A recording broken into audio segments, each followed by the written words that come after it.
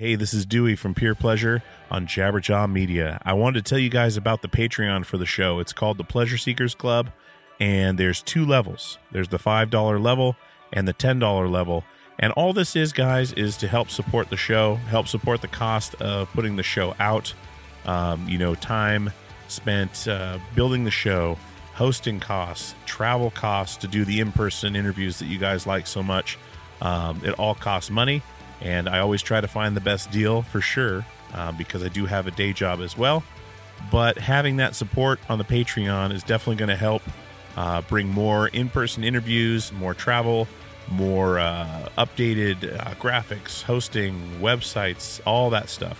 So, and if you like the show, $5 a month or $10 a month really helps out. I know it's kind of an interesting thing with the Patreon when something's already free.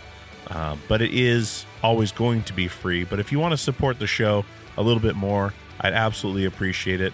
You can pay either $5 or $10 a month. We'll try to do some special things for the patrons as well as we go. But it's just a way to support the show in a different way. And like I said, I really appreciate you guys coming back week after week. That's the most important thing I can ask for. So definitely go over and check out the Patreon. It's patreon.com/purepleasurepodcast. Once again, that is patreon.com/purepleasurepodcast. Sign up today and join the community and help out the show. Keep it growing. And I thank you so much.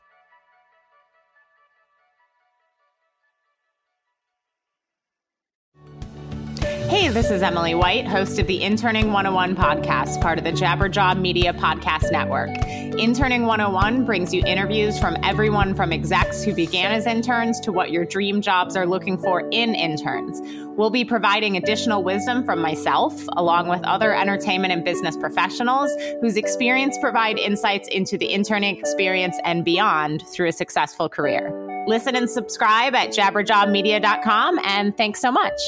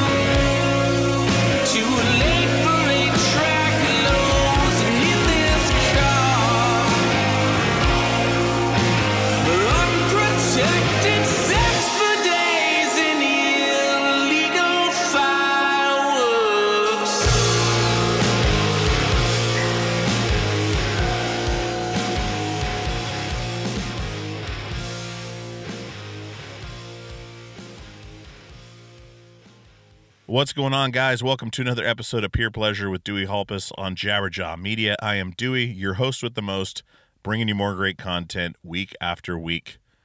All right, guys, we have Devin Shelton. Devin Shelton from Emery on the podcast today. I'm going to leave that in there. You know what? Fuck it. I'm going to leave that in there. That was funny. Devin Shelton from Emery on the show. This is the second of 3 episodes coming out today.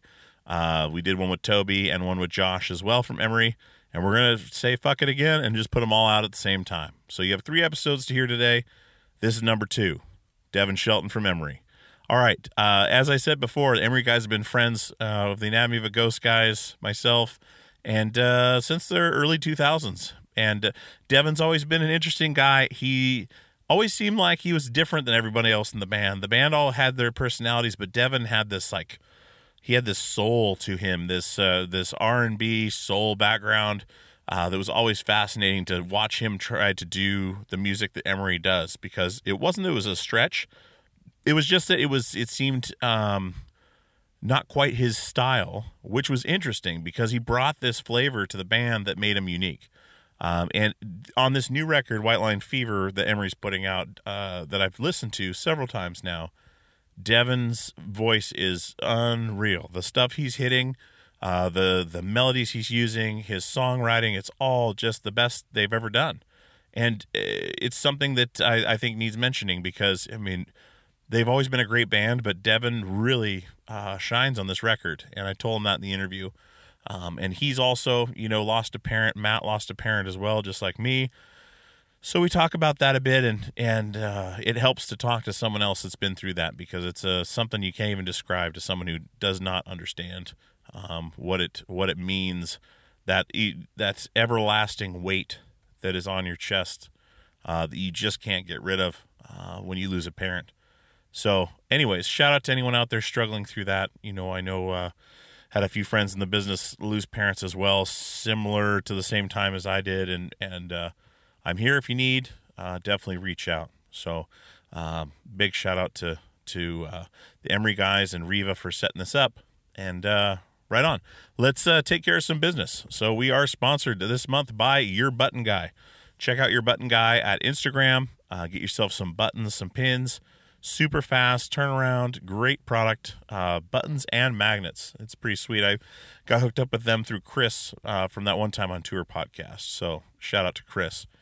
All right, guys, go check out Nick at Thunderbolt Guitars. You can check out my Instagram stories and stuff and check out this guitar that he built for me. It's unreal. It's amazing. Hand done neck, made from aluminum, swamp ash body with hand wound P90 pickups, made here in Portland.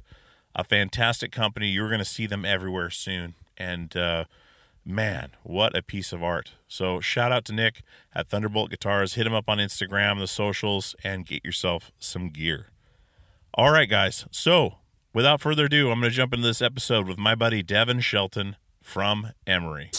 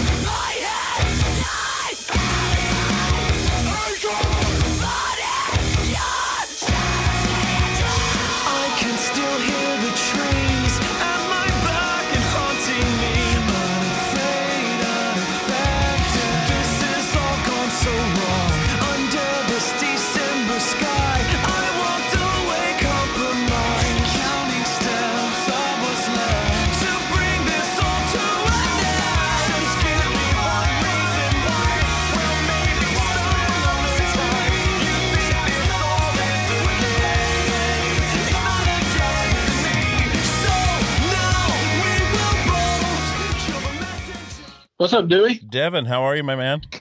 Good. How you doing? I'm doing great. Sweet. Yeah, just a nice rainy day here in Portland. Pouring down rain.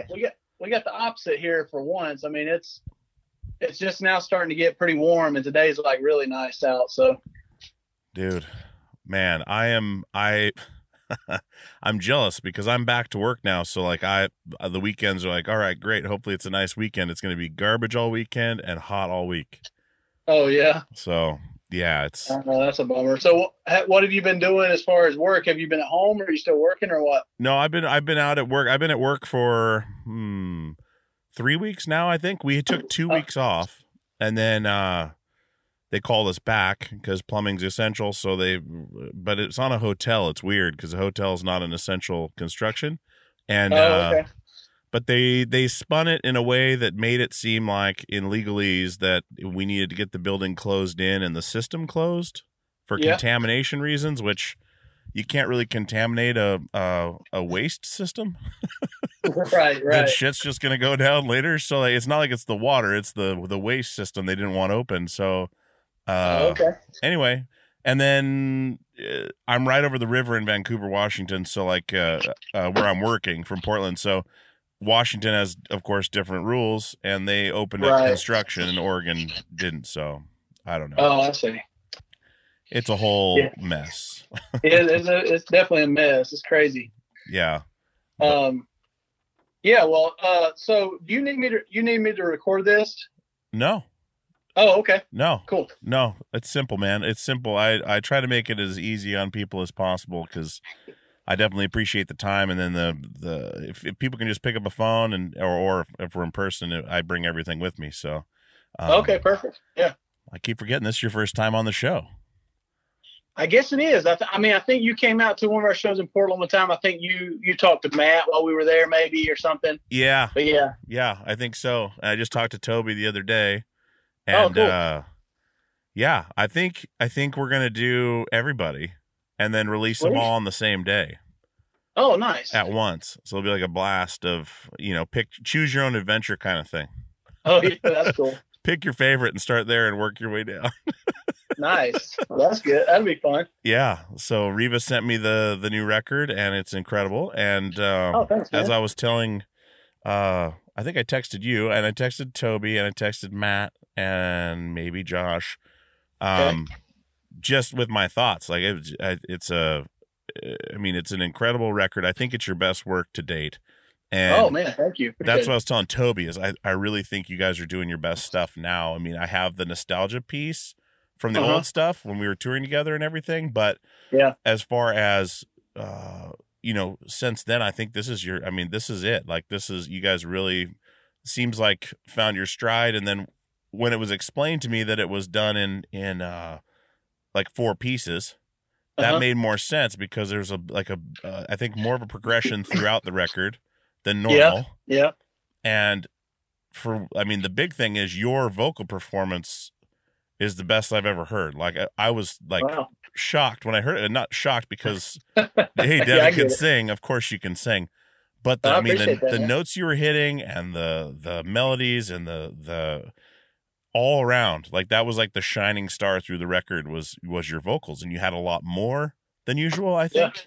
Yeah, I did. And so going back to when you and I were touring together, like we were still kind of figuring everybody out, and you and so like Matt, of course, is very outspoken, and Toby, and then you were a little more reserved. Joel was really reserved unless you got him opened up.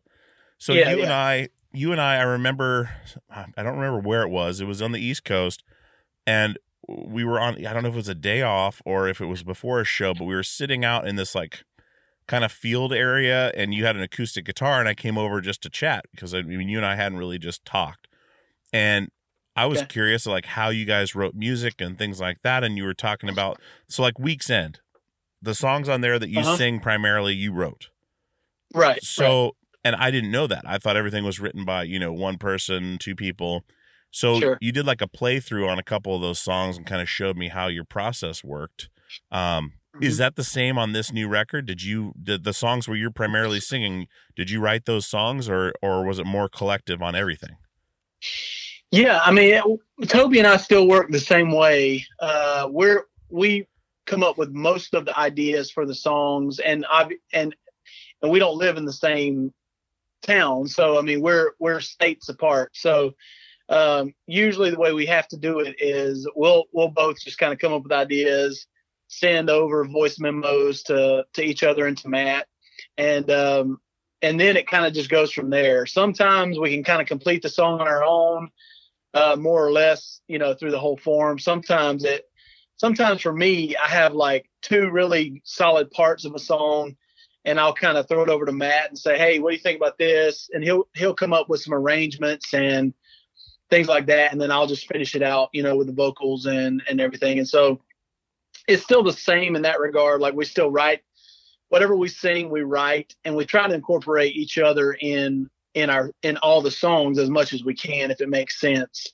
But yeah, I mean, and nowadays, since, we're still writing during this quarantine time and we don't tour as much and live in different locations, we rely a lot more on communication of these ideas and make sure we kind of communicate over the phone or internet the best we can, so that the ideas are really clear before we move forward with them, Yeah. And the other thing I noticed too, lyrically, it seems like things are a lot more specific and direct than in the past. Like there's a lot less they're a lot less vague. Like just like Sure. like the two standout tracks immediately on the record were 238 and This Town. And or is it This Town? That's the first track on the This Town. This Town, yeah. Okay, that's the one where I started hearing like, holy shit, like Devin's hitting these notes, like this is wild. And then so like I will listen to it again before I went to the next track, and then 238, like the talking about Greer and all that, like the whole story, like it was very specific, which I'm not used to hearing as much. Like it seems to be very direct, which was I liked. It was really refreshing because it's like you're telling me a story and I can hear everything. Right. Super, and I was like just like listening through it, and it's just giving me, all this information. But it was done in a really great way. So, well, thank you. Yeah. Was that and I don't usually talk about records like this on the show, like with like direct, but these are things I wanted to know exactly because they stood out to me right away. But was that like a deliberate thing to do? Hey, we're going to approach this more directly lyrically, or did it just kind of come out that way? Yeah, I mean, it was intentional. I feel like our last record, Eve, at least some of my songs were a little bit more that way because I wrote a song about my mom passing away. It was pretty specific. There's a few of those kind of ideas. But then on this record, when we decided to write White Line Fever, we had a very specific story in mind. And so when we created this thing that we have called Emery Land, which is our own private community of supporters and all this stuff. And we did it a year ago. And before we launched it, we were already working on this album and the EPs that we released last year. And so we basically had to decide more or less, what's this album going to be about? And so we just kind of brainstormed and we just thought, you know what, it'd be really cool if we could just tell our story, like our origin story. And so we basically went back to South Carolina when before the band even started, just kind of the whole our whole background and the ideals that we had and all this stuff. And it kind of led into the band and then moving to Seattle. And we kind of went through that whole progression of how the band got started, the hangups that we had, the fears, the anxieties, of both being there and also of moving and just all that stuff. So yeah, it was really specific from the start.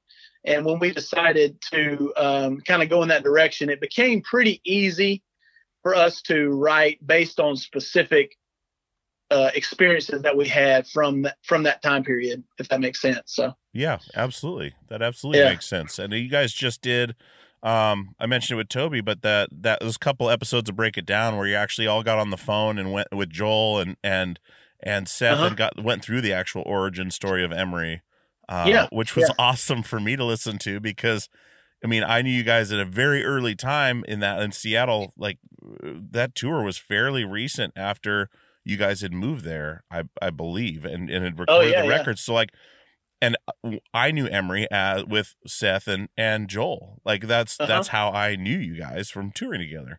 Right. We never toured together with Dave or and you guys had Josh too, but it was awesome to go back and hear the story of leaving North Carolina and having and driving to Seattle and putting everything together, because we did a similar thing. We basically packed everything up after I turned 18 and moved to Portland from Alaska. So it was like, but we didn't. We flew, and so saying goodbye to your folks and that moment you sit on the plane, or in your case the van or the SUV, like that sinking feeling in your stomach, like shit, what am I doing? Like what did I get myself into? What now? Anything I need or have to do, I have to do it myself. Yep. And I can't just walk home, or I'm going to be thousands of miles away. Right. It literally hit me the second I didn't tear up or anything, like saying goodbye to my folks, driving to Anchorage, getting on the plane. But when I sat down and buckled my seat and they closed the door of the plane, then I broke down, because I was just like, this is, it hit me, There's a lot of that in emotion in that time where, like we were so excited to do this. It was like our first, big adventure, probably similar to you guys. And it was like, even though there was tons of emotions like sadness because we're leaving everything we knew, all the people we love, that was big. But the emotion of excitement up until like leaving was like overwhelming to us. And then, like you said, when you get down the road a little ways and you begin to, it starts to set in like, wait a second, I can't ask my mom or dad to help me with this, or I can't ask for $20, when I'm stuck or whatever. So that became real. But then you realize, okay, well, we got to depend on each other. It gives you a sense of responsibility and it makes you grow up pretty quick, Yeah, you really find out what you're made of, and the fact that you guys left what you guys left on 9/11, right? Yeah. And did not know it was happening until a restaurant like a couple states over. Yeah, we left at like 6 a.m., 7 a.m. in the morning, so it was before it all happened. And then we stopped for breakfast hour or two down the road, and that's when it all started happening. So it was pretty wild, man. Man, I remember, and we had just moved to Portland. I was in our first house that we just finally moved into. Like, we'd been in Portland a couple months, finally got a place. It had like just awful furniture, I think, but there wasn't even furniture yet. Like, I was on the floor of the house. The guys were at work or something, and my mom called to turn the TV on. And I remember, so we had just gotten to our destination pretty close as you guys were leaving. So like, it's crazy that the same time period, of course, that one of the biggest events in the world, in our world anyways, happening, but on the same time frame, it's just crazy. But that's very weird. That's for sure. And I tell you what, like, and I know when you lost your mom, and I'm so sorry about that. And I lost my dad in September, and it makes you think back. Like, why did I leave at all? Like, if I knew this was going to happen and how bad it was going to hurt, I probably would have stayed and just spent every moment with my dad that I could, instead of leaving and then just calling on the phone. But he was so proud and happy to hear, and terrified at night, wondering where we are, in what town. Were we sleeping in the van? Are we sleeping wherever? I mean, how? And I know there's no possible way you'll ever get over losing a parent, but just right off the bat, how did you process and work through losing your mom? Because I'm still working through losing my dad, and I just can't prepare for something like that. And I mean, did you go through, I mean, like, what did you go through processing that? How did you process that, if you don't mind me asking? No, not at all. Well, yeah, I mean, I had been away from home for, like, 17, 18 years, and, and then also some college. And so I was used to being away, and it was always difficult because I was close to my parents, but eventually, it becomes relatively normal. You talk to your parents on the phone every few days or a couple times a week, and just, you want the best for them. You're trying to help them. They're trying to help you. And it's kind of a roller coaster of emotions at times. And my mom was always super protective, and I spared her a lot of details of being on the road over the years, because it was tough for a long time. It was super fun, but in like a mother's eyes, it would have been like a nightmare, so, Yes. but, and so she was real protective and worried a lot. So, over the years, I just kind of learned how to communicate with her in the best way possible for that stuff. And so, but, it was pretty crazy because, I used to work at a church, and, but I think I was just playing this one day, 3 or 4 years ago.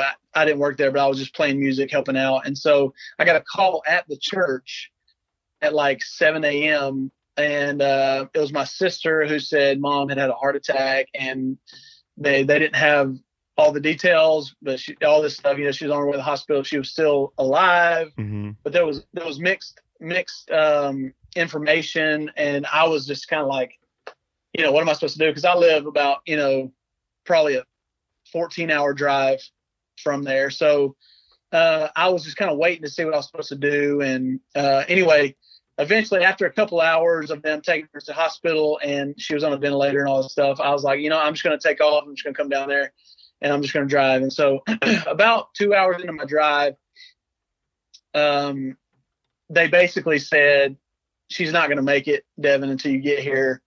And, we just want you to say goodbye over the phone. And so yeah, I did. I was driving down the interstate and I just cried my eyes out talking to my mom and said goodbye to her over the phone. And they said that she hadn't opened her eyes really since they had been there with her.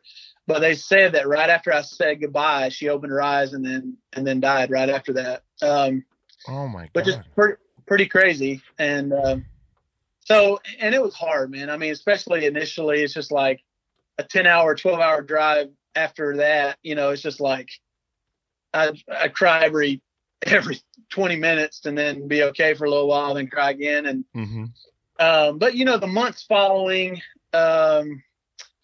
it's just up and down, I mean, you kind of, how it is. I mean, you kind of accept it sometimes and you remember the good stuff. And then one day you just think about calling your mom or your dad and you're like, and you realize you can't. And it just hits you like, and then I just, I would just break down or something. And so, yeah, it was a hard process. I mean, I think with my family and my kids, it tends to help with some of those harder things going on like that, because I have something happening I can't just take a break from, you know what I mean? So that helped me kind of cope with it, and seeing my kids and just knowing that my mom would love my kids and is so proud of them, and just that they're carrying on her legacy in a way. And so it really helped me kind of transition into that era of not having my mom around. And, it's in the same regard, looking at my dad after she's gone and and worrying about him and thinking about all that. It's wild, man. When death kind of creeps into your family, things really change, but I was able to write some songs about her and remember her, and that kind of gives me a little bit of closure as well, Yeah. Yeah. And you think too, like when, all of our time comes, you have such a, like just awesome catalog of music recorded that your kids can go back and listen to your voice and listen to you sing and listen to what you were singing about. And I mean, then there's so much material out there that they'll have to hold on to. I mean, do you have stuff like that from your mom or your dad, like home movies, or like did they document a lot of things, or were they just kind of everyday people that just kind of went about things and didn't think about that?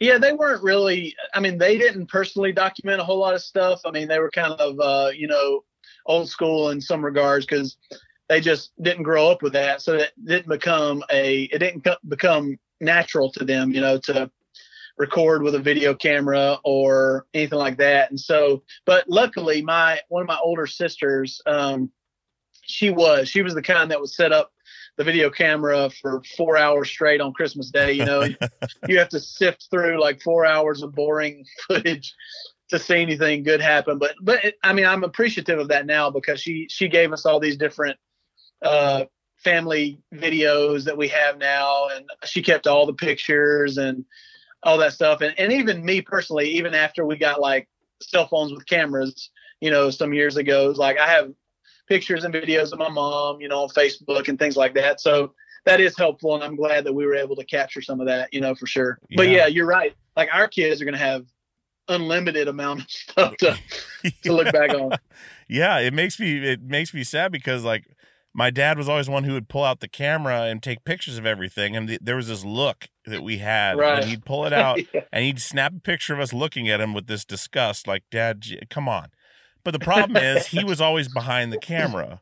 So like he was always taking the home videos and taking the pictures. So it's limited on what we have to go back to, and unless someone else was snapping the shots. But man,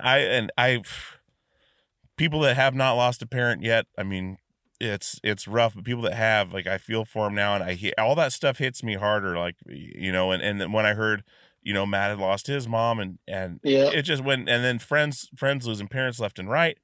It just hits you so much harder, like it's this scar that just keeps getting opened up. But I think, talking about it and sharing stories about like how people got through it is definitely helpful, especially those that don't have kids. Like I have, my daughter knew what was going on. And when we were going to sit down and tell her, she just started plugging her ears and said, I don't want to know. I don't want to know.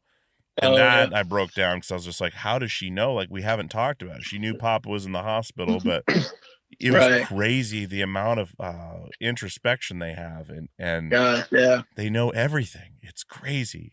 And kids are smart, man. Oh my God. Well, take me back, Devin, because Matt and Toby talk about all the time things that happened when they were kids and all this stuff on their podcast. Like it's I know so much about Matt and Toby. Right. I don't know your story of where you grew up and what your family was like when you were little and kind of walk me through that a little bit, if you would. Yeah, sure. I mean, I'm similar to those guys in certain ways because we're from the same town. I knew Matt basically, and he was a year younger than me, but I knew him in school, from basically like first, second grade, on. We knew of each other, became friends later on.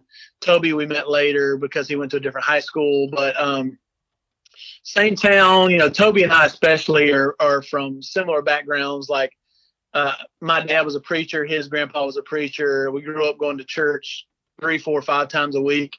Just that was kind of our life, and I had a good family. I mean, my parents were great. I was probably shielded from a lot of the past mistakes that were made because my parents were married before to different people, and then they got married when myself and my younger sister were born after that. And so we have older siblings who are half siblings, but we're all relatively close. And it wasn't until I got a little older that some of the past things came out that were a little shocking, but not like nothing that would tear our family apart. It was just more being some of the younger kids in our family. Me and my younger sister, they just kind of kept all those things from us until we were older. And so, but it was just more like, when you're young and dumb. And my dad was an alcoholic growing up. I never really saw much of that. He's recovered, but he had a couple of lapses over the years. But my mom was just a super sweet Southern lady, quiet, just reserved, but just a great, like, mom and grandmother, what you could imagine a little Southern lady to be. My dad's kind of a tough, kind of grizzled, Southern man, worked his whole life since he was like 10, 12 years old.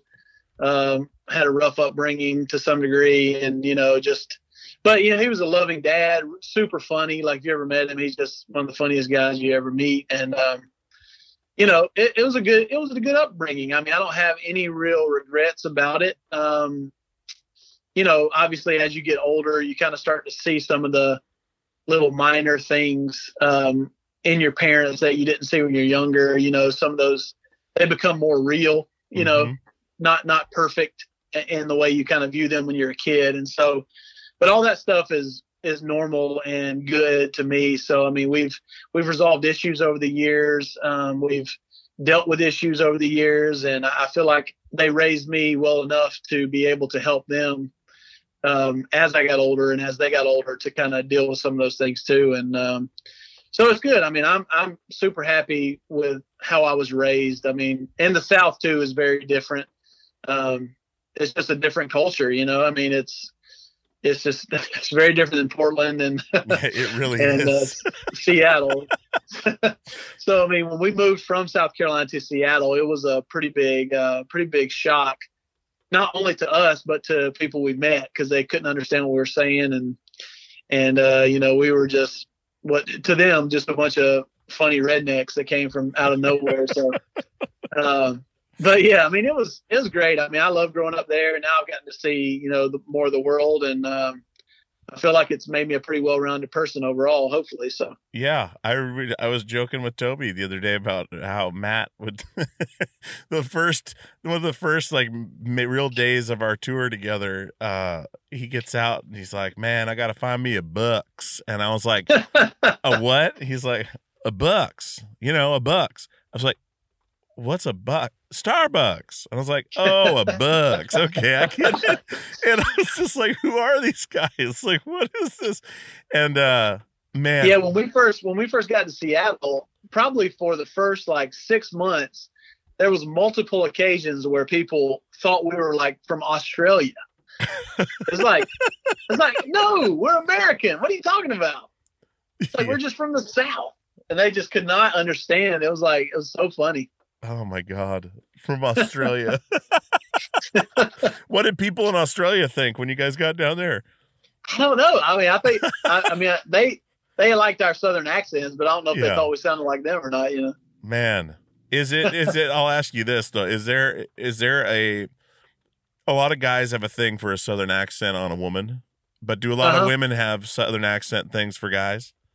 Have you noticed that? Has a girl ever told you that she loves your accent versus like, where a guy really likes that accent on a girl? Yeah. I mean, we had some, probably some girls in Seattle that we first made friends with. They thought it was, somewhat cute or something, but I think ultimately it's like, they think it's cute for a while and then eventually they just get annoyed with it, I absolutely love the South. And that's one thing touring too. You get to see all this stuff and live it for a little while, we were driving through Louisiana and like people are actually on their porch, rocking in the chair, playing guitar. And like, it looks like a movie, but it's real. And like, everyone moves a little slower, drives a little slower. The food gets a little unhealthier. Like but it's so good. Like the comfort food, Southern cooking. I mean, boiled peanuts to what's that really? There's this really salty pork, for breakfast. And, for breakfast? Yeah. For breakfast. It's like almost like a bacon, but it's not. Like it's ham, but it's super cured. Yeah. I think we just call it like, it looks just like a fried ham. Is that basically what I'm trying to think? But it's super salty. Like it's amazingly salty, but it's delicious. Yeah, I know something. I'm trying to think. Yeah, you're right. We had a buddy that came up and stayed. He married Nick from Anatomy of a Ghost's wife's sister, and they were staying with us for a minute. And he's like, "Man, I'm going to cook you a Southern breakfast." They were from what's the town? I'm gonna North Carolina. Shoot, it just slipped my mind. Damn it, Nick lives there now. North Carolina, the big town. It's like on close to the coast. Wilmington. Wilmington, yeah. From Wilmington, and he like made these like drop biscuits and this part. He made like basically like biscuit sandwiches out of this stuff. And man, that's so good. I was like, I would not survive too many more years if I lived in the South, but I would love every second of it. Gosh. We grew up just having, you drink sweet tea like it's water. And it's like the type of sweet tea that's like super sweet. Like gives you a headache if you drink too much of it. Yeah. Just biscuits for breakfast every day, gravy, just like unreal. I mean, it's so good, but like, yeah, you're right. I mean, I would just die if I lived there. Yeah. But the funny part is, like, I remember we showed up at you guys lived like in the basement of someone's house or something, like in like Maple Valley or something like that. Yeah. And like, that's the first, so like Toby and maybe it was Joel, we're all talking about Atkins. They were doing Atkins at the time. Right. Because Toby used to be bigger and then he was super skinny. And I think I remember playing a show with you guys at Hell's Kitchen in Tacoma before we did the tour. Yeah. Because I remember Toby being bigger and then all of a sudden he's small. But you were just ripped, like athlete ripped.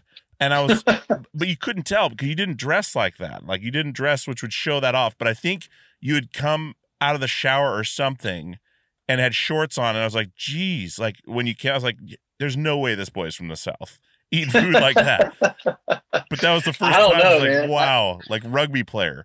And everyone else is all legs like Matt. Yeah. I was always relatively thin, in high school, fortunately. And then in college, I kind of started working out and I mean, I didn't eat great. I guess I had a good metabolism, but I mean, it definitely slowed down over the years. Yeah. Yeah. Is your wife from the South as well, or is she from No, Illinois? she's from Illinois. Okay. She's from Illinois, yeah. It's Megan, right? Yeah, Megan. Megan, yeah. I'm trying to remember Jess and Megan, and then of course Bridget. We knew Bridget. We hung out with Bridget, but we only met your guys' significant others once or twice on random shows. So I was trying to remember. But do you guys cook that way for your kids, or just every once in a while? Not really. Yeah, it's more of a treat. If we ever do anything every once in a while, we'll make some, I'll make a big breakfast or, fried chicken or something like that. But that's kind of a once every now and then, treat for me mostly. They don't really care about it as much. Man, that's awesome. I rarely, my kids won't eat fish. I grew up on fish and stuff in Alaska. So my kids won't even touch fish. So we just eat whatever. But if I had that good soul food, Southern comfort food, man. Oh my God. I'm going to get really hungry if I keep talking like this. Yeah, me too. So music for you then, you probably got into music through church, for just being around music all the time. And is that kind of what did it? Like you're just constantly around it? I was the same way when I was young, and it was always there was always hymns and stuff going. And oh yeah. I mean, yeah, my parents are both musical. My mom, she could sing, and she would write lyrics and stuff like that early on. And my dad could sing and play bass and, a little bit of everything, kind of just really musical. So I grew up, just kind of being around it. And then I would sing in church, when I was super young. And then my dad would preach, and I would go with him to what we called revivals. It was like all these little super small country churches. And I would sing and he would preach and all this stuff. So I did that basically my whole childhood. So I was just all around it. Okay. And when did you discover that you could sing like you can? I mean, early on, I mean, 6, 7, 8 years old is when I started being in the chorus classes in elementary school and things like that. And mostly just people and teachers would say, oh, you have such a good voice, just the normal, reinforcement that pretty much anybody gets. And then, as I got into middle school, I kind of started singing in the chorus. It got a little bit more, real and competitive, especially going into high school. But when I got into high school, I was in pretty much any chorus or jazz ensemble or whatever that I could be in, for the most part.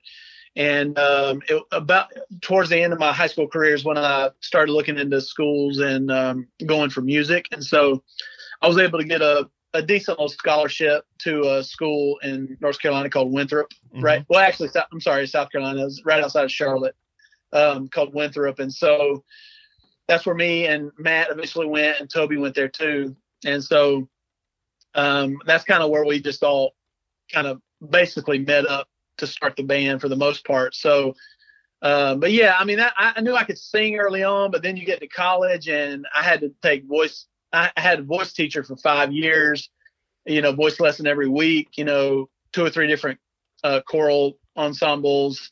It was just my whole life was music and singing. And so that's where it got really competitive. Not like you're competing, but you know what I'm saying, is everybody's good. Yeah. And, yeah. So my voice teacher was really great, and he was very honest, and he was really fun and a great voice teacher. But he would pretty much from the start, he was just like, hey, you have a really pretty voice, but we're going to work on all the other stuff. So basically he basically told me, look, I know you're like the big fish in the little, in the little pond back in your town, but we got a lot of stuff we need to work on to make you really good. So, and it was good. It was great. I mean, I learned so much from him over the course of my college career, and that was pretty much it. He set me on a journey to not look back, I guess. Have you ever, I'm not sure if you kept in touch with these people or anything, but have you ever played them an Emery record to show where you ended up? Yeah, my voice teacher, he died probably, 4 or 5 years ago, I think now. Oh, okay. He was old. When I was there, he was already almost in his 60s, I think. So he was getting older and close to retirement. So, but yeah, I think he had a poster of us on his wall. in his office, and I would go visit him from time to time if we were back in South Carolina. Mm-hmm. Yeah, he was super proud. I mean, even though I didn't like sing classical or opera style music, which was kind of his thing, he was super proud that we continued on. He loved to hear the albums and all that stuff. So that was really cool. What did he think of the screaming? Because I watched those reaction videos of vocal coaches watching like metal singers and stuff, or any kind of like, scream, and they just cringe because they're like, no, don't ruin your voice. I don't remember exactly what he said, but I do remember that he was like, look, if you're going to do this, just do it the way I taught you. Like if you're going to sing rock music or pop music and yell and all this stuff, then you make sure you use your diaphragm, make sure you don't blow your throat out, Mm-hmm. So it was good. I mean, he was supportive regardless, Man. So did he actually teach? He didn't actually teach you how to scream. You figured that out on your own?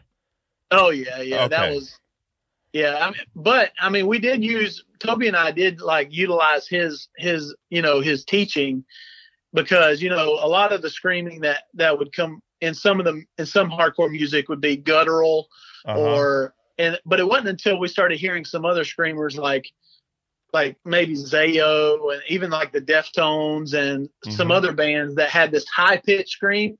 Refused was a big one to us. Mm-hmm.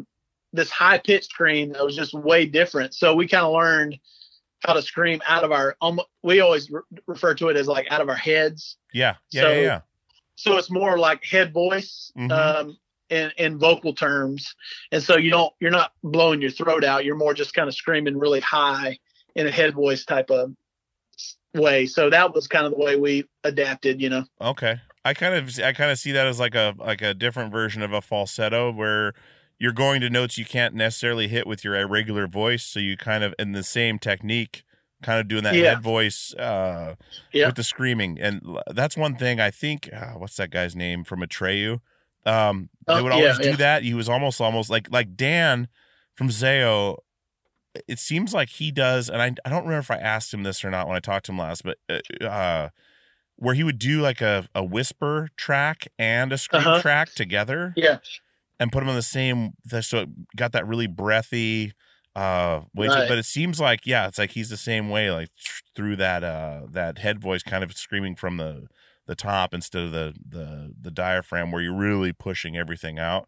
And for people who only scream and don't sing, more or less it's like, well, you just do whatever you want, but just as long as you can scream later, Mm-hmm. But for Toby and I, it's like, well, if you're going to scream live, then you need to make sure you can sing after that. So we just had to always make sure that however we screamed, that it didn't blow our voice out, because we had to sing way more than we screamed, Yeah. Throw some of those parts onto Josh, or exactly. Yeah. Space it out a little bit. Well, one thing I'm curious about too, Devin, is when you left Emery, what did you do? Why did you leave, for one? And then what did you do in the meantime? Was that when you were working for that church? Yeah. So I left Emery at the end of 2010.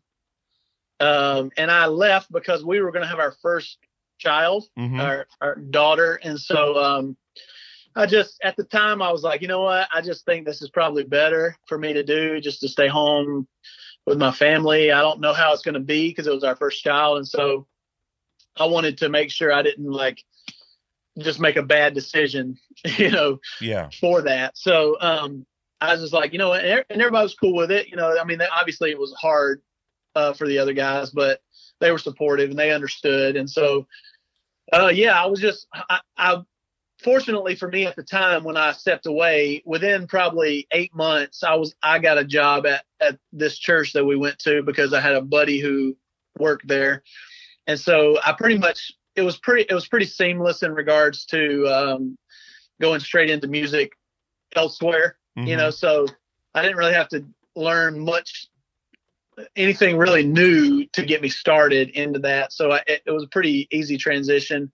And so I did that for like 4 years, and we had 2 other kids, and we had one other child in the meantime. And then I quit the church, and then I went back with Emery when they were kind of touring less, I basically said, I mean, we were always friends during my hiatus and everything. And, but I was like, look, I would love to come back and do some shows, but I can't tour full time. I just can't do it anymore. So, when they kind of got to where I was in that regard, then I was like, okay, well, if you guys can go out for a week at a time here and there, whatever we want to do, then I could probably do that. So that's when they finally got to that point. And then, it made sense for me to come back and tour with them again.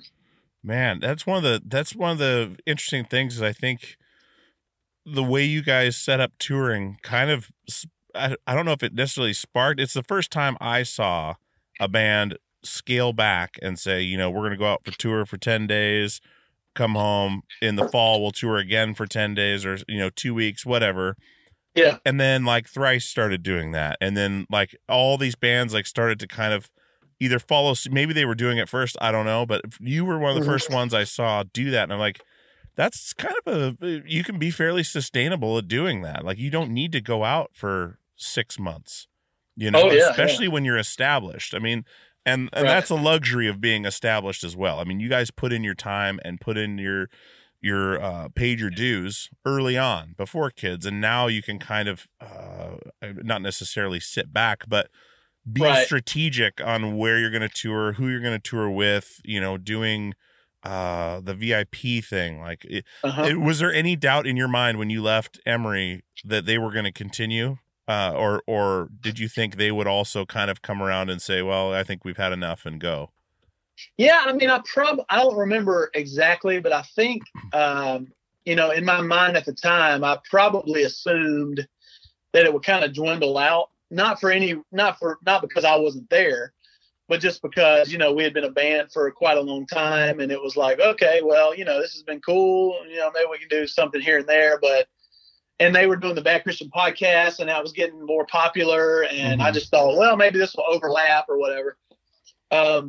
And so they didn't. I mean, it definitely slowed down musically and touring, and then when I came back, we just really started thinking through and discussing, like, how can we make this sustainable? I mean, what's the best way for us to continue doing this as a band, to be relatively successful, but not, just not overwhelm ourselves with this and all the other stuff we have going on. And so we just were able to make it work. And I mean, even now, there's still times where I'm like, well, I can't do that for 10 days and somebody else wants to. And so we still have to work through some issues here and there. But mostly everybody's on the same page. And now we're always trying to think of new ways to kind of redefine ourselves and, kind of push the boundaries of what bands do, Sure. And that's one thing that's really been on the forefront always with Emery is the innovating, through like how to sustain, the band, how to stay relevant, how to, provide new and different content, from like different merch bundles, or like with Emeryland, which is, Emeryland right. is an awesome idea. It's something like, Jonah from Far has a website, and he basically has a whole online community. Like you kind of join it. I don't know if it's a subscription based one, but you can join in. And then you have access to everything. Like it's right there, and it's just this group of like-minded people, which is such a cool thing. And Emeryland's similar to where, like, with the subscription, you get like a EP every 3 months or 4 months, and then you get all the stuff for like early. Like the White Line Fever doesn't come out until June. What is it? June 10th? June 5th. June 5th. But they're getting it early. And they've got they've had it for like 2 or 3 weeks. Oh, now, there you go. Okay, so I thought for some reason I thought Reba had mentioned that it was in May, but well, we're going to launch our pre-order in May, and that'll pre-order. be okay, that'll be for everybody else to order vinyl and do all that stuff. So but bringing it all in house, you guys have total control over everything. Like that's something that if that $1 million deal came through, you may not have at this point. And it may have ended already, and you're still in debt. Right. So you guys were so smart about the way you went about this, and making things so inclusive for everybody. Like if you're an Emery fan, you have so much material at your disposal so much access to you guys, through Twitch and the podcasts and we're streaming this tonight, or we're working on this. I mean, I wish, and I've been an Emery fan since day one, since we toured together, since right before we toured together when we got the record. Yeah. That's never changed. But I wish a lot of my other favorite bands would put in the amount of work and give me the amount of content that you guys do, because it'd just be in hog heaven, Yeah. And it's such a cool thing. And I think that's really going to save you guys through this whole virus craziness, to not necessarily having to come back from it. Nothing ever stopped. Like I think you're right. I mean, we've kind of prepared ourselves for something like this. I had a buddy of ours who's actually is JT, and he's in the band Hawthorne Heights, and we've known them for a long time, and we recently did some anniversary tours with them. Mm-hmm. And so he was making fun of us the whole time, like, you guys can only do 8 days at a time or whatever, and because they tour all the time still. And so I was like, look, if we're gonna do this, we can only do like for this long, and we can only do it for however many times. And it worked out, and it was great. But he was making fun of us, just as joking around. And then after the quarantine kind of kicked in, he's like, you guys made this happen, didn't you? I know you guys were like behind this. I was like, no, but I mean, we've just kind of been trying to, stretch ourselves to the point that we're kind of adaptable to anything, you know what I mean? So, and that's what, like you said, Emeryland kind of does for us, is like, we know that we're not the biggest band in the world, and we're not going to ever be the biggest band, and that's fine. We don't need to be, but we have thousands of loyal fans who will pretty much support us no matter what. And so we want to make sure that we just take care of those fans as best we can. And so that's what Emeryland is. That's, they, like you said, they get music every few months. They get the album super early. They get exclusive merch. They get all these different things. And they seem to really enjoy it. We're trying to make it better, every day. We're trying to just improve it more and more. And now we're doing this streaming show every Sunday night called Are You Listening? And it's basically what we're doing is we'll play some live songs. We love doing comedy stuff just because it's fun. Mm-hmm. And we'll do some little comedy bits, and then we'll have guests on, like we had Dave Elkins from May last week. We've got Corey from Norma Jean this week.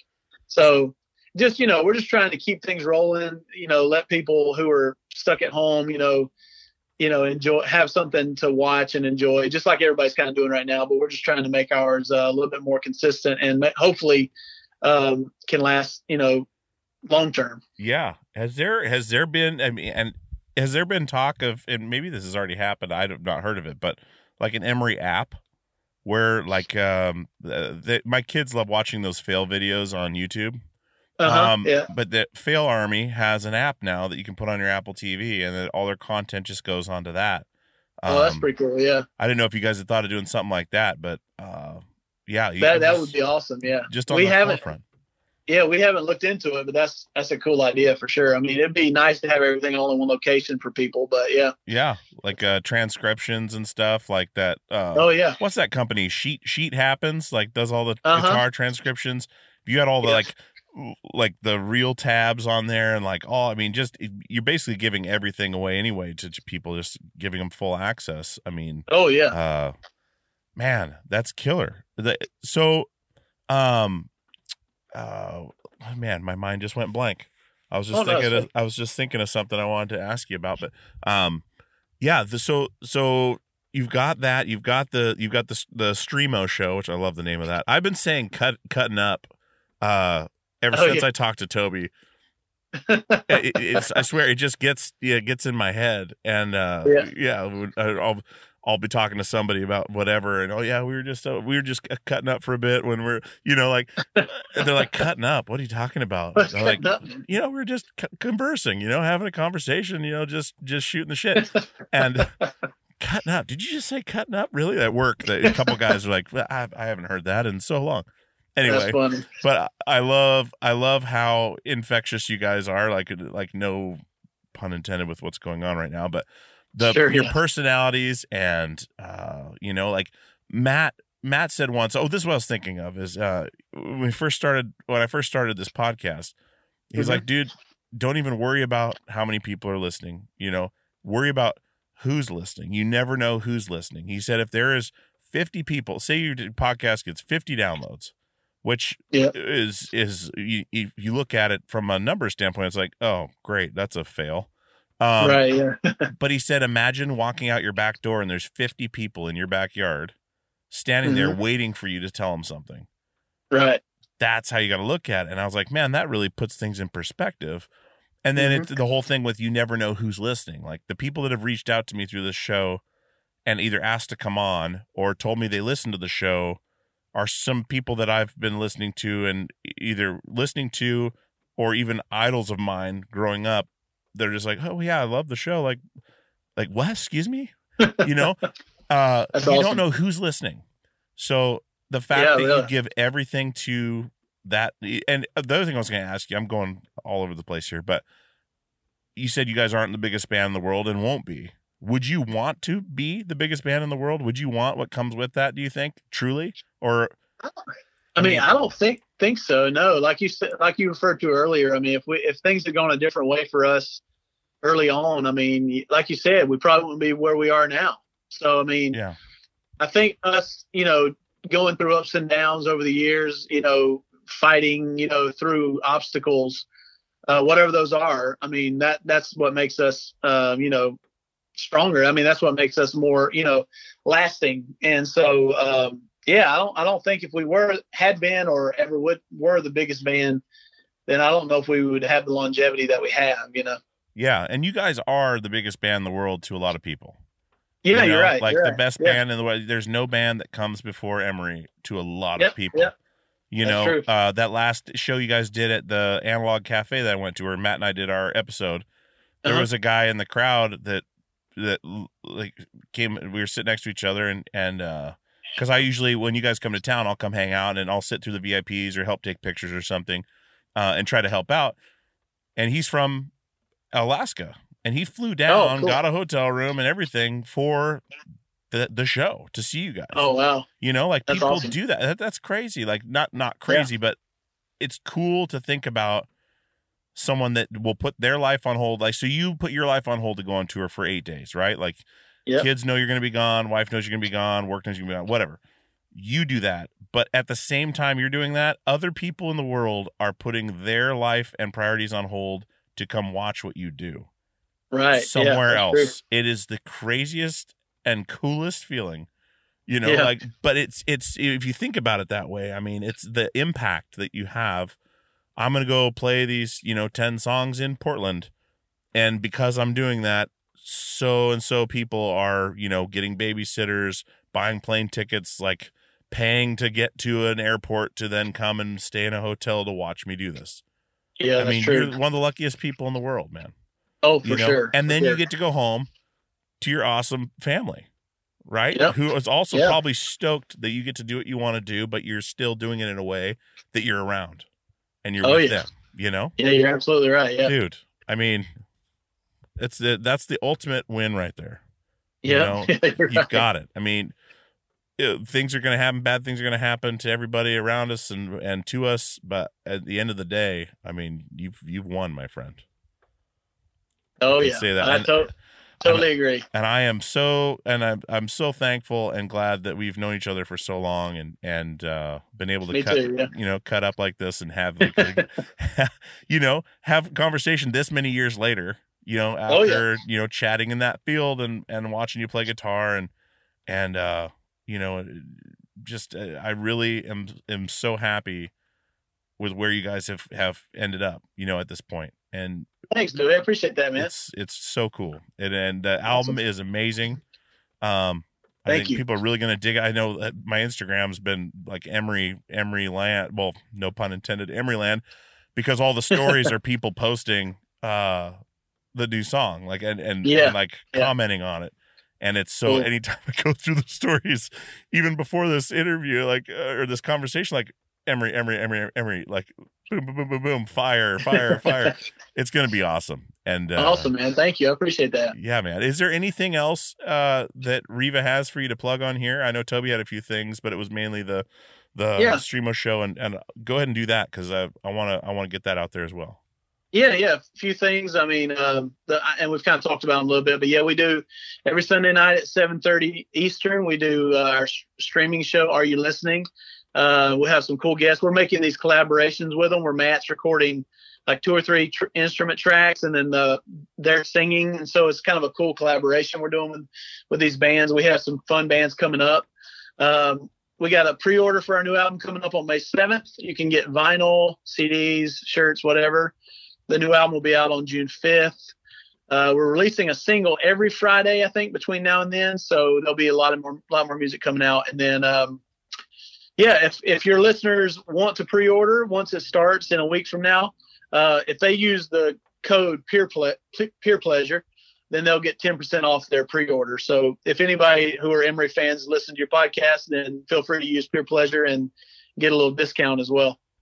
Awesome, my friend. Well, Devin, this has been awesome, man. I've had you on an hour, and I appreciate the time. I know it's hard to get away, especially on a weekend, but yeah. Thanks for having me, dude. I appreciate Absolutely, it, man. Anytime you want to come back, talk about whatever, or just hit me up like usual if you got anything to talk about. Dude, thank you so much, buddy. Awesome, dude. Yeah, good talking to you, man. All right, take care. Have a good rest of your weekend. Okay.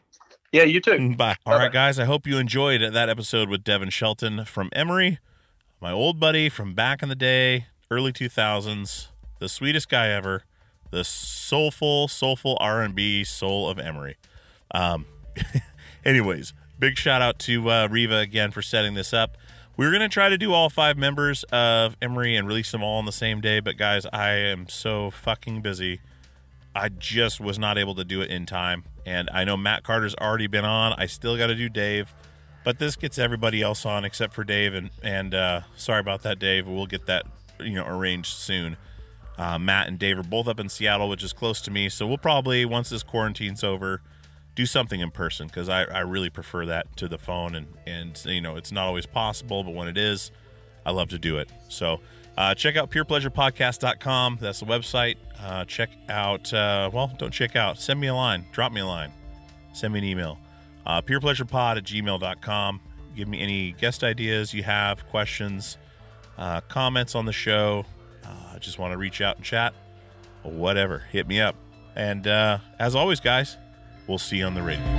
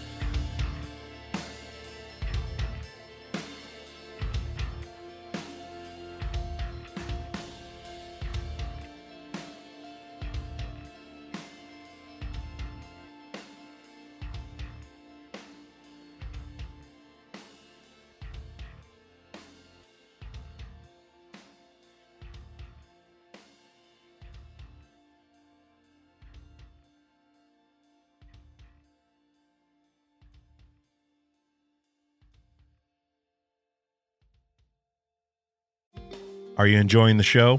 If you are, definitely head over to Apple Podcasts, Google Play, Stitcher, anywhere you're listening to podcasts, wherever you're listening to this podcast right now. Throw us a 5-star rating or a review. We really appreciate that. It helps the show out big time. So like I said, if you are enjoying the show, head on over and give us a review on Apple Podcasts or wherever you consume podcasts. Thank you.